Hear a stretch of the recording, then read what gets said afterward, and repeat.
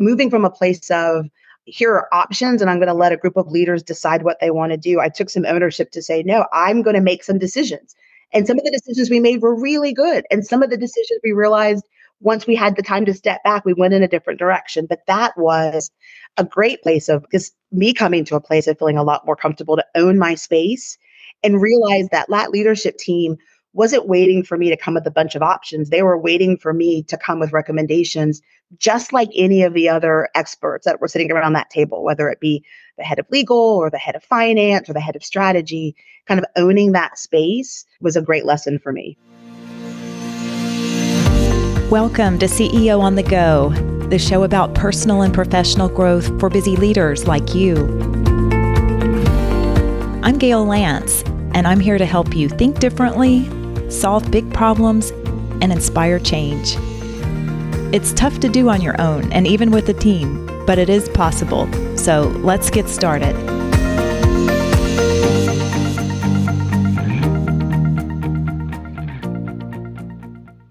With so much change over the past few years, there's been a lot more reliance on human resources. Organizations need their talent and strength now more than ever. It's their time to be front and center, taking the lead in ways that they may not have been accustomed to or have even been allowed to do in the past. But just like so many other fields, HR is changing as well. I've enjoyed being on a couple of the advisory boards for HR.com to keep up with a lot of the trends and research related to HR. HR.com is the largest social network for HR professionals and the leading industry resource for education, career development, and compliance. So it's important to understand how to build HR strength and leverage HR in your own organization today. So I'm thrilled to share a conversation with an HR expert I know, a longtime client in the field who has great experience, passion, and perspective to share. Her name is Sloane Drake, and she's Executive Vice President and Chief Human Resources Officer for Southern Company, based in Atlanta, Georgia. Southern Company is America's premier energy company. She leads the company's human resources and people-focused efforts, and that includes guiding teams that are focused on disability management, diversity, equity, and inclusion, health and well-being, HR delivery, labor relations, medical services, talent acquisition, talent management, total rewards, HR technology, and workers' comp. That's a lot. She joined Southern Company in 2001 and is active in many professional and community organizations in the Atlanta area.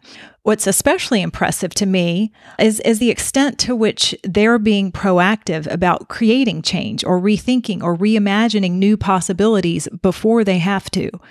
We talk about what you really need to know about HR today, including a number of the misconceptions about the field.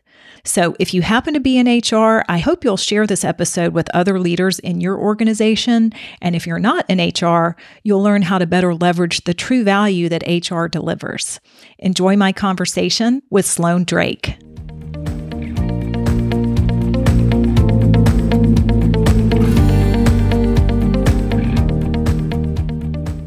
Sloane, welcome to CEO on the Go podcast. Hi, how are you?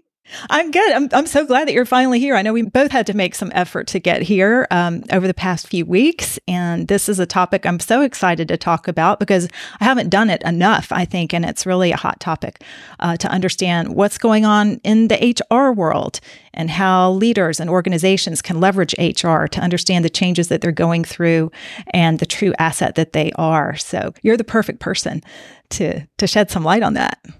Well, it is a topic that is very near and dear to my heart, as that probably does not surprise you. So I'm tickled to be here with you. Good. Well, why don't we talk about what's going on with HR today that's changing, shifting, different compared to even just a couple of years ago, perhaps? What are some of the trends and things that you're seeing that are really shaping where HR is heading today? Yeah, so I think HR, like a lot of organizations right now, look back and think about kind of where they started and where they find themselves.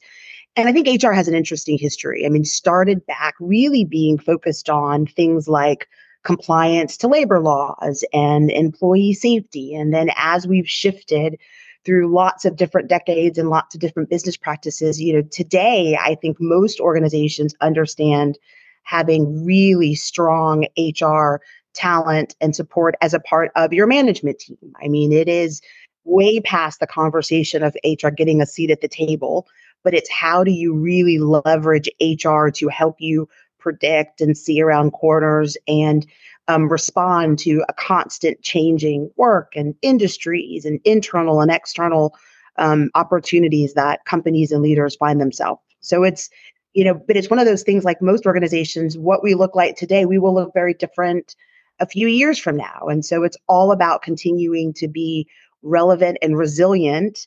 And the only constant is constant change. Yeah, I couldn't agree more. Are there some specific trends that are impacting HR, like technology or AI or the hybrid workforce? Gosh, there's so many trends. Are there any that stand out that are really having the most impact right now? So yes, yes, yes. And we could probably spend time talking about each of those on its own. I'll start maybe with the place of kind of the future of work and the way that we think about work. And, for a lot of organizations, mine included, that changed for us almost overnight with the pandemic.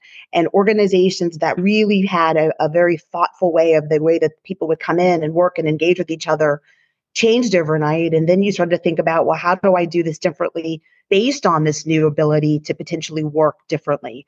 A lot of organizations, ours included, still had a workforce that couldn't work differently throughout the pandemic. And so while we have worked to try to continue to have flexibility and respond to what has really been a changing employee compact about how and where and when they work, still holding true to what you need to get done is one of those things that is a constant conversation. So what it taught us is we can be flexible in a lot of ways that I don't know that we thought before, but we still need to make sure that we're able to do and deliver on those aspects of our business that didn't change. And how do you manage through that with kind of constantly changing expectations around how people work and work-life balance and all of those things. I love that point because it's not always about managing change. It's about managing continuity too and striking that balance.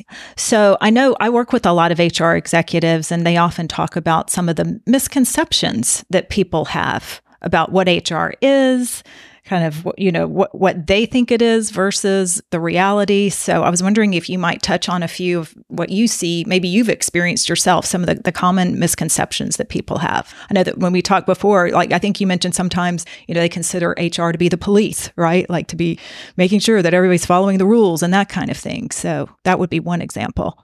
Yeah, like so HR is the person or the group that tells you no.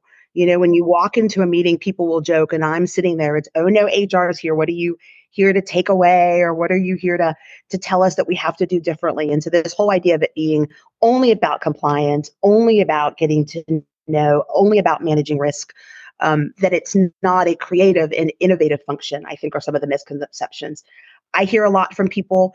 I'm a people person, so I should work in HR, and everyone can do HR work. And I think about HR like a lot of HR professionals. It is a profession and a discipline, just like engineering and just like accounting. And you want to have people doing that work that, of course, like what they do, but also have the skills and experiences and judgment and perspective to also be really effective in that work. So the idea that anyone can do HR if they like people, I think is also a bit of a misconception. Yeah, I've heard that before.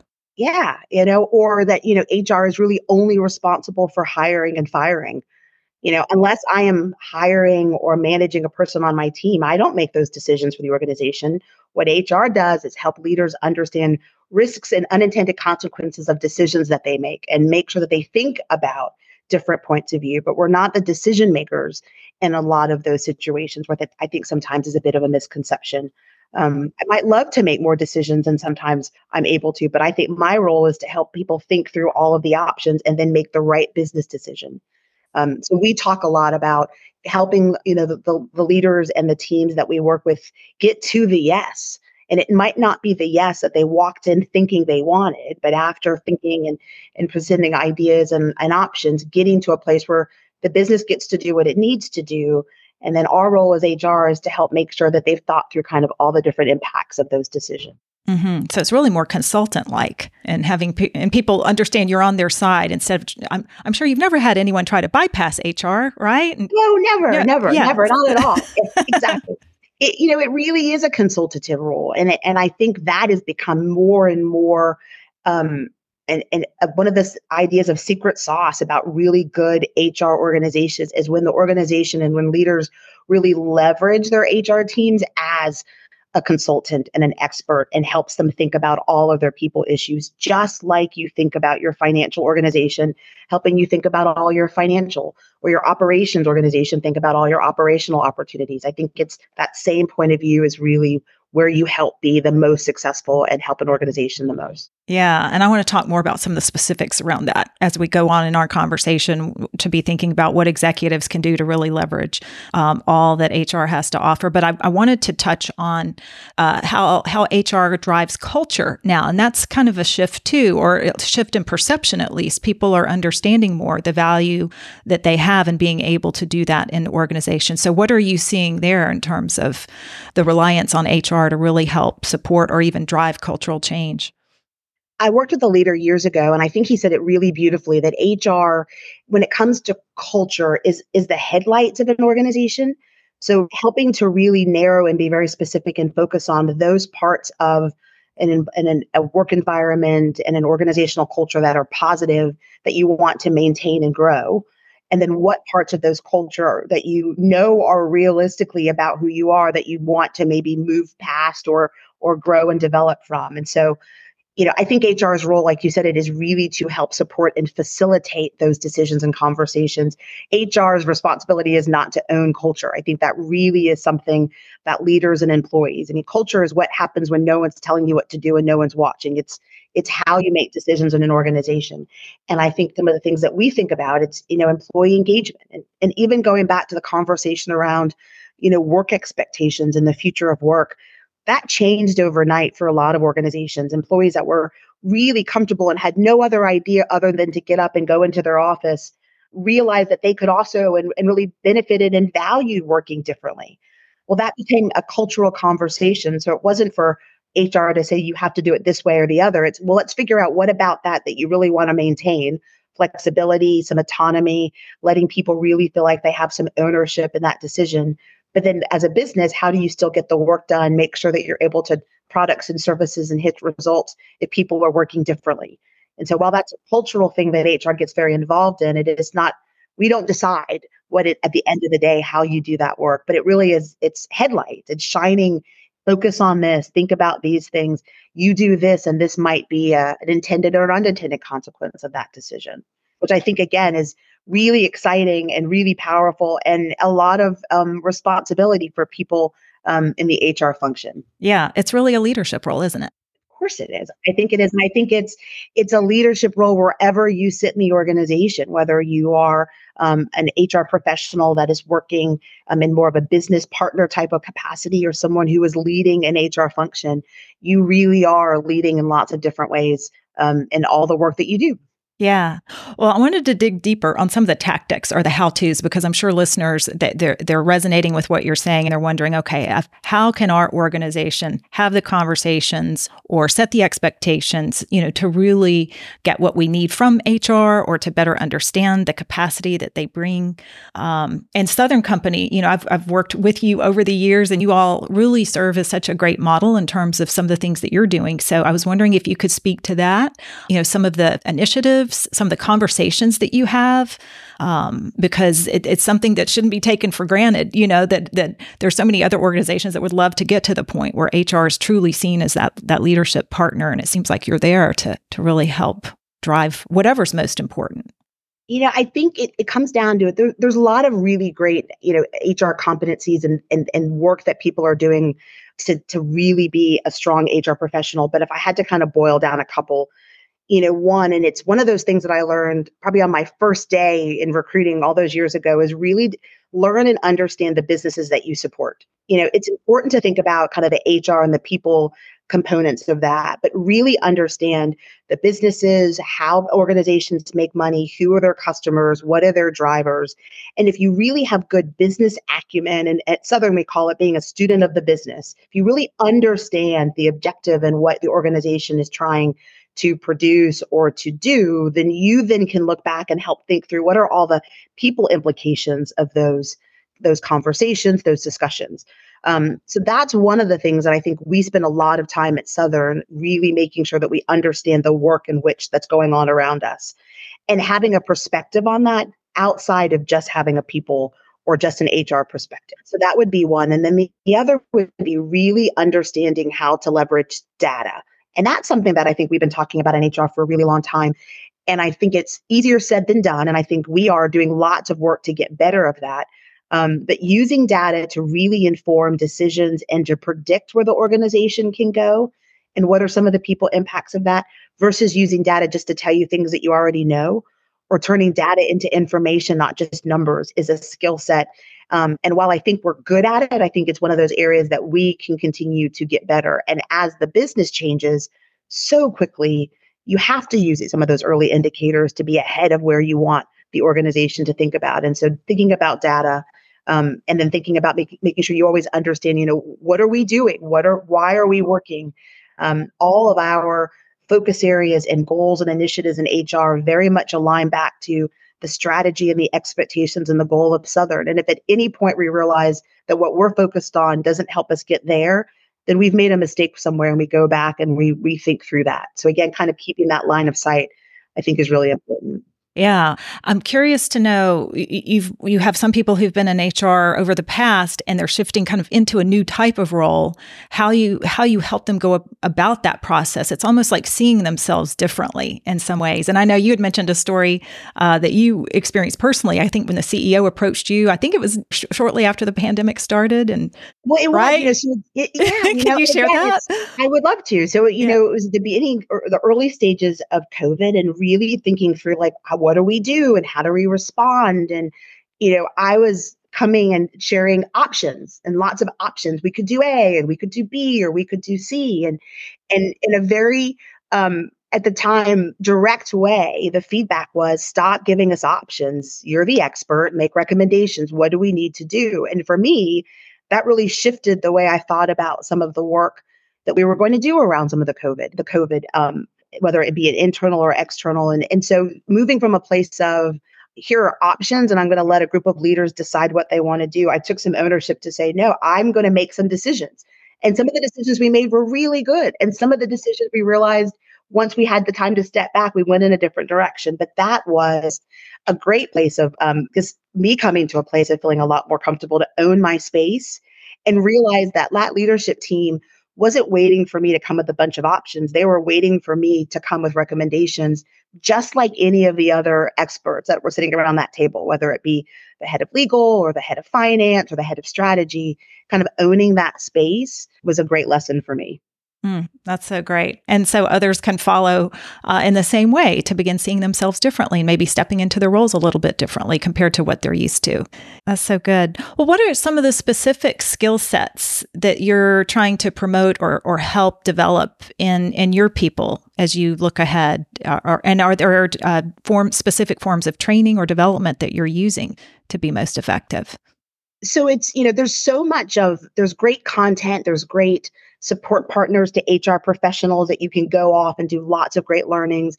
I think there's so much that you learn by doing the work internally and learning kind of on the job and getting that type of experience. Everyone loves a class or a program, but that on the job experiential development that you get almost every day, every minute in HR is really valuable. But again, there's lots of skills that are needed to be effective. Some of the ones that are top of mind, being able to consult. And as a part of consulting, there's a lot of aspects of that. It's active listening. It's understanding enough about the organization in the industry. So being a student of the business and doing your homework. So you're coming from a place of knowledge and understanding about what's important to them. And then also leveraging your ability to ask questions and to interpret and to make sure that you're plugged into the right things to help develop kind of what would be some recommendations. So that ability to consult, strategic thinking, thinking chess, not checkers. How does this decision, how will it impact the organization 3 moves down the line, not just the next, but what are the unintended consequences of the work that we do? So being a centric thinker, a strategic thinking leader, employee, I think is really important for HR.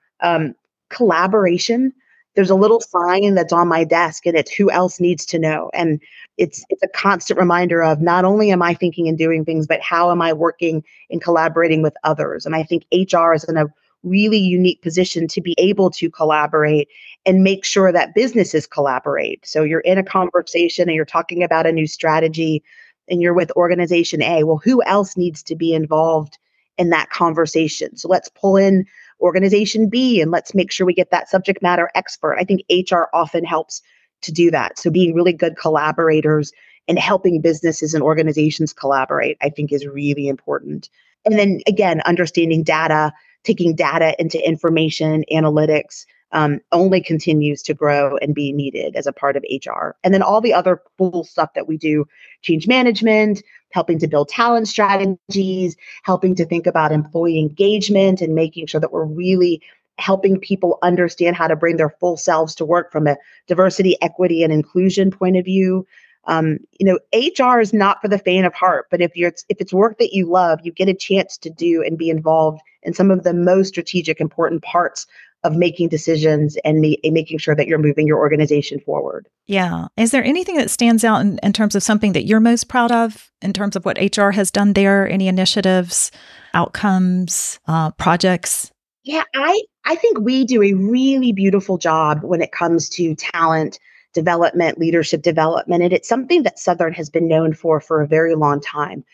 But what I'm really proud of is over the past few years, as our industry has changed, as our company has changed, as the world has changed, the expectation of leadership is really different.